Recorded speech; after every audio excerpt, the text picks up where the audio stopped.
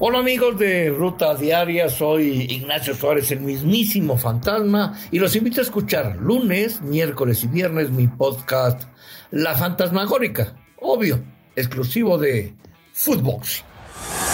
Esto es Footbox Today. ¿Qué tal, Footboxers? Hoy viernes 23 de septiembre te contamos las noticias que tienes que saber. Estudiando al rival. Durante esta fecha FIFA, el Tata Martino envió a 3 de sus auxiliares a estudiar a sus rivales de la Copa del Mundo de Qatar. Sergio Giovagnoli estará con Argentina, Norberto Scoponi estuvo con Polonia y Gustavo De Sotti con Arabia. Debut soñado.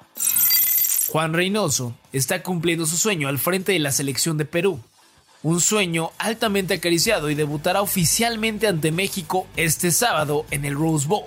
Y eso lo tiene emocionado. Aquí las palabras del técnico peruano sobre el encuentro. Escuchemos. Y con respecto a cómo me siento, imagínate, contento, tranquilo y con un poco de ansiedad porque es un sueño de vida que estoy cumpliendo ante un rival que como país me acogió hace como 30 años. Es un país que le tengo un eterno agradecimiento y jugar contra su selección seguro que es un reto importante porque no voy a negarlo, queremos ganarlo y más aún que somos un cuerpo técnico con mucha gente de México. Revientan contra Vega.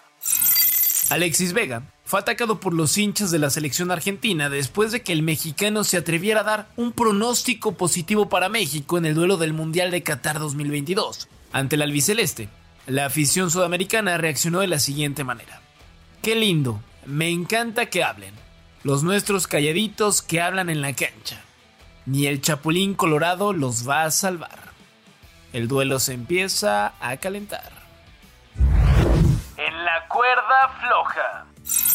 Los campeones del mundo por fin pudieron ganar un partido de la Nations League al derrotar 2-0 a Austria.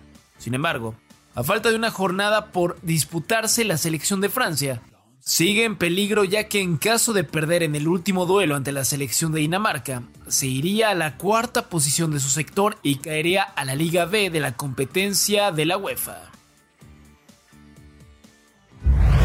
Decepción en Varsovia. La selección polaca perdió 2-0 como local y se despidió del chance que tenía de clasificarse al Final Four de la Nations League. Incluso puede quedar último en su grupo si el domingo pierde ante Gales como visitante. En otros resultados, Croacia derrotó 2-1 a Dinamarca y Bélgica hizo lo propio por el mismo marcador ante Gales. Sin la mano de Dios. El Napoli no podrá hacer uso de la imagen de Diego Armando Maradona, al menos no a la brevedad. Un nuevo fallo legal benefició a los herederos del Pelusa para gestionar los derechos. El equipo del Chucky Lozano produjo un aproximado de 6,000 ejemplares de la playera con el rostro del argentino para una ganancia de casi 1 millón de euros. Explotó la bomba. La Real Federación Española de Fútbol dio a conocer que 15 de sus jugadoras renunciaron a representar al país ibérico, ya que la actual situación del equipo afecta su estado emocional y de salud, al mencionar que mientras no se revierta la situación en el combinado europeo, esa es la elección de las jugadoras sin haber revelado identidades.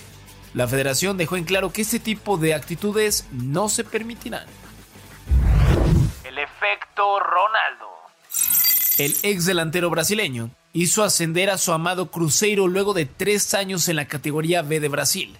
El ahora empresario suma ya 2 ascensos como dueño de equipo.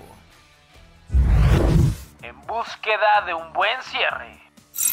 Daniel Álvarez, jugador de Toluca, reconoció en conferencia de prensa que el conjunto choricero no ha tenido un mal torneo y están en busca de cerrar con fuerza para ser de los primeros 4 lugares. Aquí las palabras del jugador. No hemos hecho un mal torneo, creo que estamos entre los primeros lugares que por ahí, como dices, no se nos dieron en las últimas jornadas, pero ya cambiar el chip, ¿no? Sabemos que este último juego es para destaparnos y para llegar al 100% a lo que es el repechaje. Esto fue Footbox Today.